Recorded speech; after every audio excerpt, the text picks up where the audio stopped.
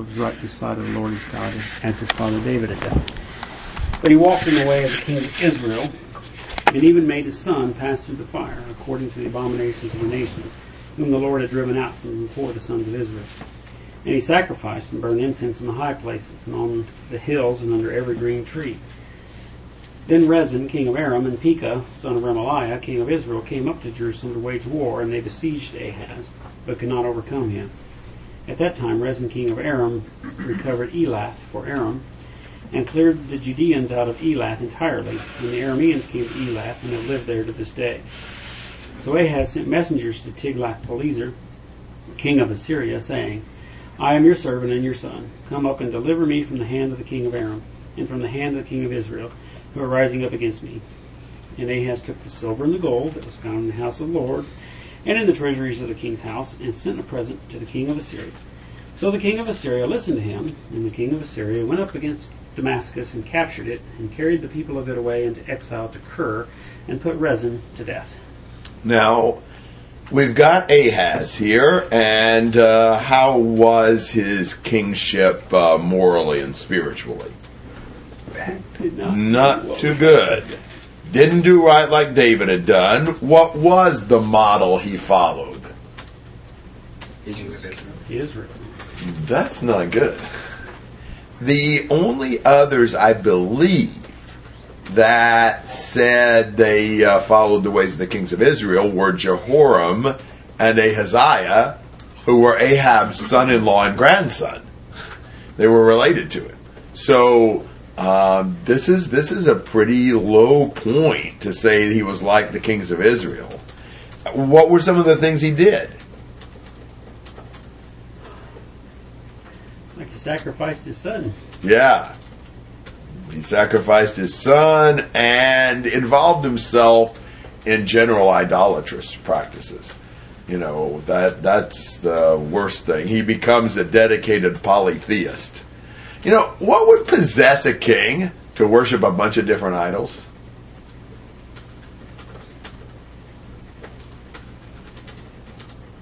He felt like he would cover all the bases to get, in case there's any truth in any of them, we'll worship them all. That's it. You're hoping some God will give you success, will save you from your troubles, and things like that. So if you worship on them all, that ought to work. It almost reminds me. There are some people and companies and so forth that contribute to the political campaigns of both sides. Mm-hmm. They'll give money to both. That way, whoever wins, they'll have influence with. It sounds kind of funny, but it happens. So that's kind of the idea. Hedge your bets, get them all paid off, which really shows you he has no understanding of the Lord or appreciation for the Lord whatsoever. He is provoking the Lord to jealousy. Well, there's a threat that Ahaz faces. What was that? The Syrians. Yeah, the Syrians, the Arameans, Rezin was the king of Aram, or Syria, allied with Pekah, the king of Israel. So this was a Syria-Israel coalition, and they besieged Ahaz but couldn't beat him, but they are threatening again. Now, really, Ahaz has some options in this conflict with Syria and Israel. What are some of the options that he would have as to what to do? Find somebody to help him. Like Assyria, or turn to God, or surrender. Yeah. I think those are the options. There's one of those that works a lot better than the other two. And that's not the one he chose. Because in verse 7, what does he do? He collects the money again out of the temple. Yeah. Whatever is left, or however much they have replaced. Surely they've got to replenish once in a while, because it ought to all be gone by now. And where does he send it? Tiglath-Pileser, king of Assyria. That's exactly right. He says, I'm your servant and your son. Please come up and deliver me. And he begins the process by which Assyria becomes actively involved in Judah's politics. You invite the Assyrian in, and the problem is then you can't get him out. You get the nose of the camel or something in the tent, and pretty soon the whole camel's trying to get in there.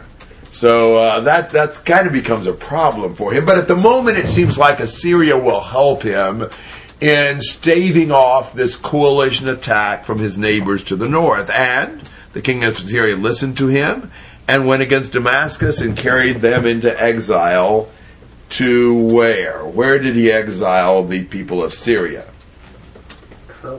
Kir. Know anything about Kir? Mm-hmm. What do you know?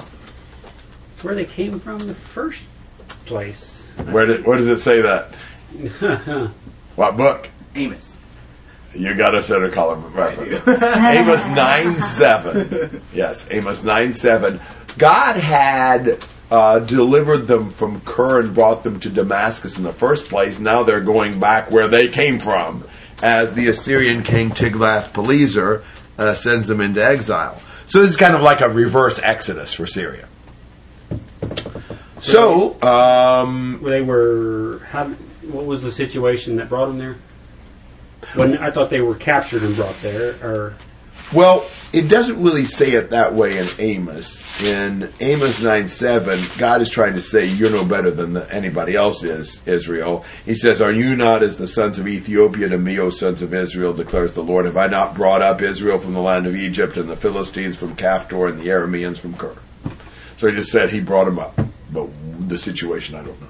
And so now, Tiglath-Pileser's sending them back. Sending them back. Right back where they originated. Yes, indeed. So he obviously had control of that area now. Well, yeah, exactly. I mean, he conquers Syria, and then we know he conquered Samaria. I mean, the Assyrian kings did. Tiglath-Pileser. I mean, of Kir. So good. Sending them there was sending him into one of his territories. Right. Dispersing them, I assume. I assume that as well. So, Gary, are we saying that this event here happens before or after what's written in Amos about Kir? It occurs after. Okay. Yeah. Because Amos actually predicted that they would go to Kir. In Amos 1 and verse 5, so the people of Aram will go exiled to Kir. Says the Lord. That's the last part of Amos 1:5. So yeah, Amos was several years before Ahaz, maybe like 30, 40, 50 years before Ahaz. That might be many. Looks like a many. So Amos prophesied possibly 50 years before. Yeah, 40, 50 years before this event. Yeah. Now maybe, I said that, yeah, maybe 30 years, 30 to 40. Better. So it works. Sometimes when you do the wrong thing, it works out for you. And that often is a really bad thing, because then it makes you think that you can just do the wrong thing. That'll work out fine. And, things sometimes work and don't work. This one worked, but then it kind of came back to bite them, as the Assyrian decided to... why stop with Aram and Israel? There's another kingdom right below them, and have already tasted some of the silver and gold that's in their kingdom. So why not go ahead and just invade them? And so he double crosses his ally. Reminds you, isn't that what Hitler did with Russia in World War II? He allied with them, and then when he got ready, he turned against them and conquered them. Or tried to. So, thoughts or comments through verse 9? So who had control of Damascus when he captured it? The Syrians, the Arameans. Rezin was the king. But he was working with Israel. So I think Tiglath-Pileser first conquered Syria, Aram, and then a little later they conquered Israel. Okay, yeah, so... the setting is that Israel and Aram are joining forces against Judah. Correct. And he's like, come and help me. But then the only thing it addresses is Aram. Right, yeah, here it's the only thing he mentions. So, although we will see in chapter 17 how Assyria conquers Israel. So. So he will mention that too. He just isn't doing that right here. Granted, taking Aram out of the picture probably left Israel incapable of And have an ally. continuing to pressure Judah. Right, I agree. And they were suffering pretty much pressure from Assyria. They didn't really have much resources to deal with Judah. Yeah. But I guess just in saying that, it seems interesting that Israel and Aram are allies, yet Damascus belongs to Aram and not to Israel, where it once belonged. Does that make you see what I'm saying? It's like, hey, we're buddies, but you've got my city. Yeah, but that was only pretty much in the glory days of David and Solomon. That, for the most part, the Israelites didn't hold that area. Other comments? 10 to 20. Now King Ahaz went to Damascus to meet Tiglath-Pileser, king of Assyria, and saw the altar which was at Damascus. And King Ahaz sent to Urijah the priest the pattern of the altar and its model, according to all its workmanship. So Urijah the priest built an altar, according to all that King Ahaz had sent from Damascus. Thus Urijah the priest had made it before the coming of the king Ahaz from Damascus. When the king came from Damascus, the king saw the altar. Then the king approached the altar and went up to it and burned his burnt offering and his meal offering and poured his drink offering and sprinkled the blood of his peace offerings on the altar. The bronze altar, which was before the Lord, he brought from the front of the house, from between his altar and the house of the Lord, and he put it on the north side of his altar. Then King Ahaz commanded Urijah the priest, saying, Upon the great altar burn the morning burnt offering and the evening meal offering, and the king's burnt offering and his meal offering, with the burnt offering of all the people of the land, and their meal offering and their drink offerings, and sprinkle on it all the blood of the burnt offering and all the blood of the sacrifice.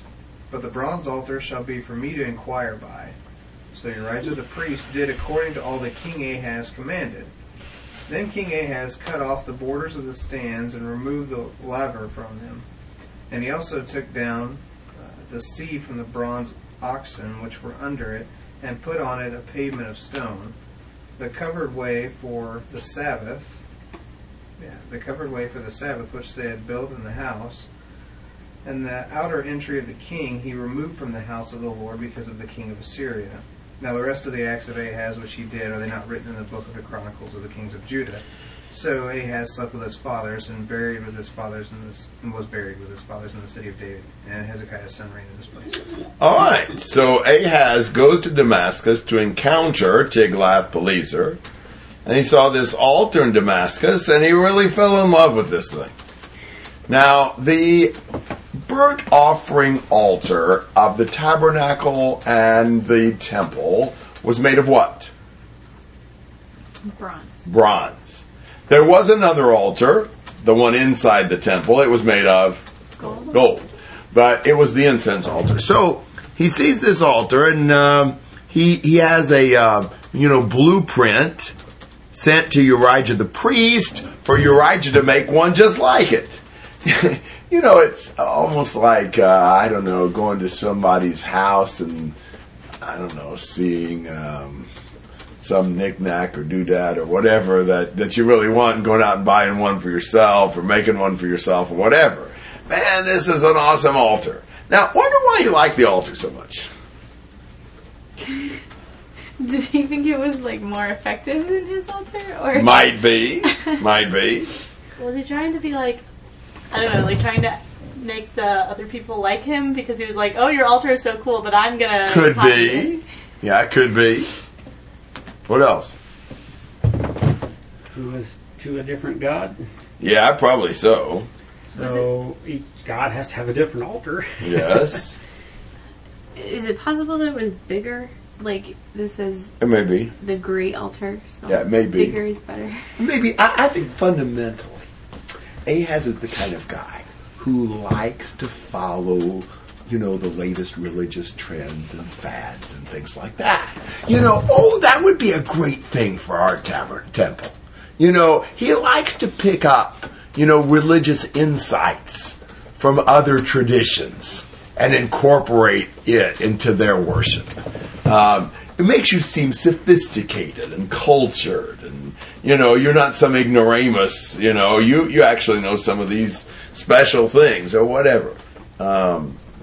So he has Urijah make this altar, but he's also got the bronze altar. So what's the deal going to be with the division of labor between these two altars? Mostly on the new one. Yeah, all the sacrifice and all that kind of stuff are going to be on the one he just had built. Unless you actually need to know something from God, in which case you're going to go with the other altar. Exactly. If you want to ask God for guidance. It's like the silliest thing ever. Yes. Well, it's really silly because he didn't bother to ask God for guidance about whether or not to do this. What's the use of inquiring about that if you didn't even inquire about making this altar as the altar for inquiry only? Say that again.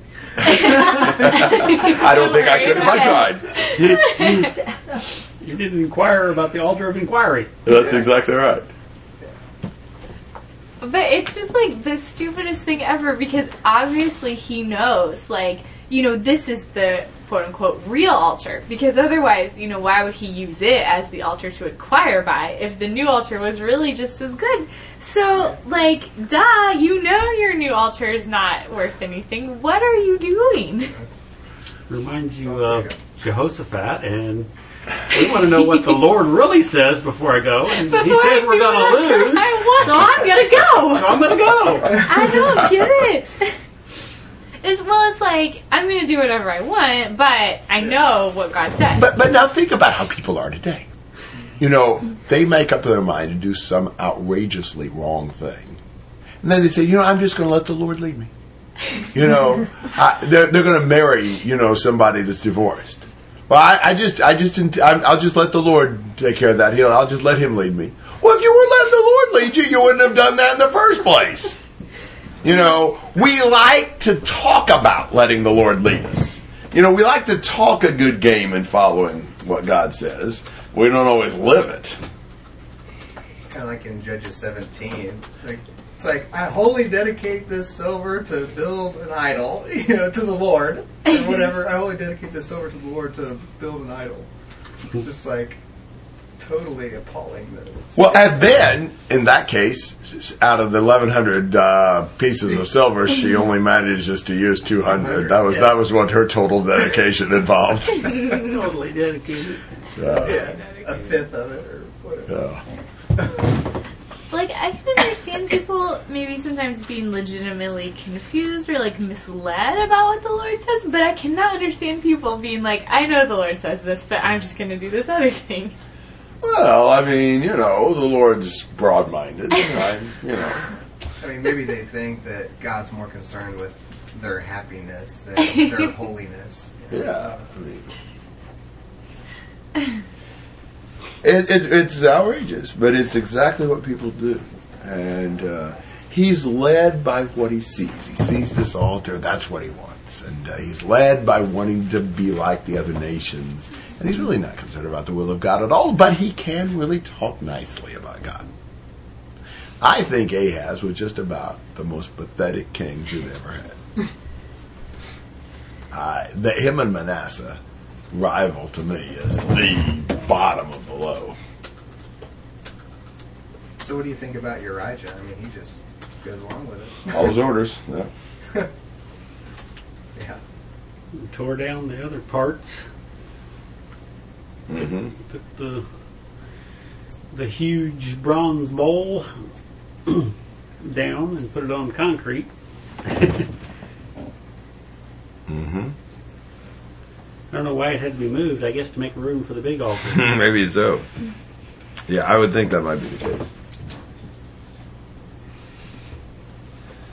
All right. Other thoughts and comments on this chapter and on the reign of Ahaz? It mentions Judeans in verse 6. Just notice that note on that or something. It's the first time that appears by that maybe. I don't remember description. before that. So. in our modern order of the New Testament scriptures. It appears here for the first time. Interesting observation.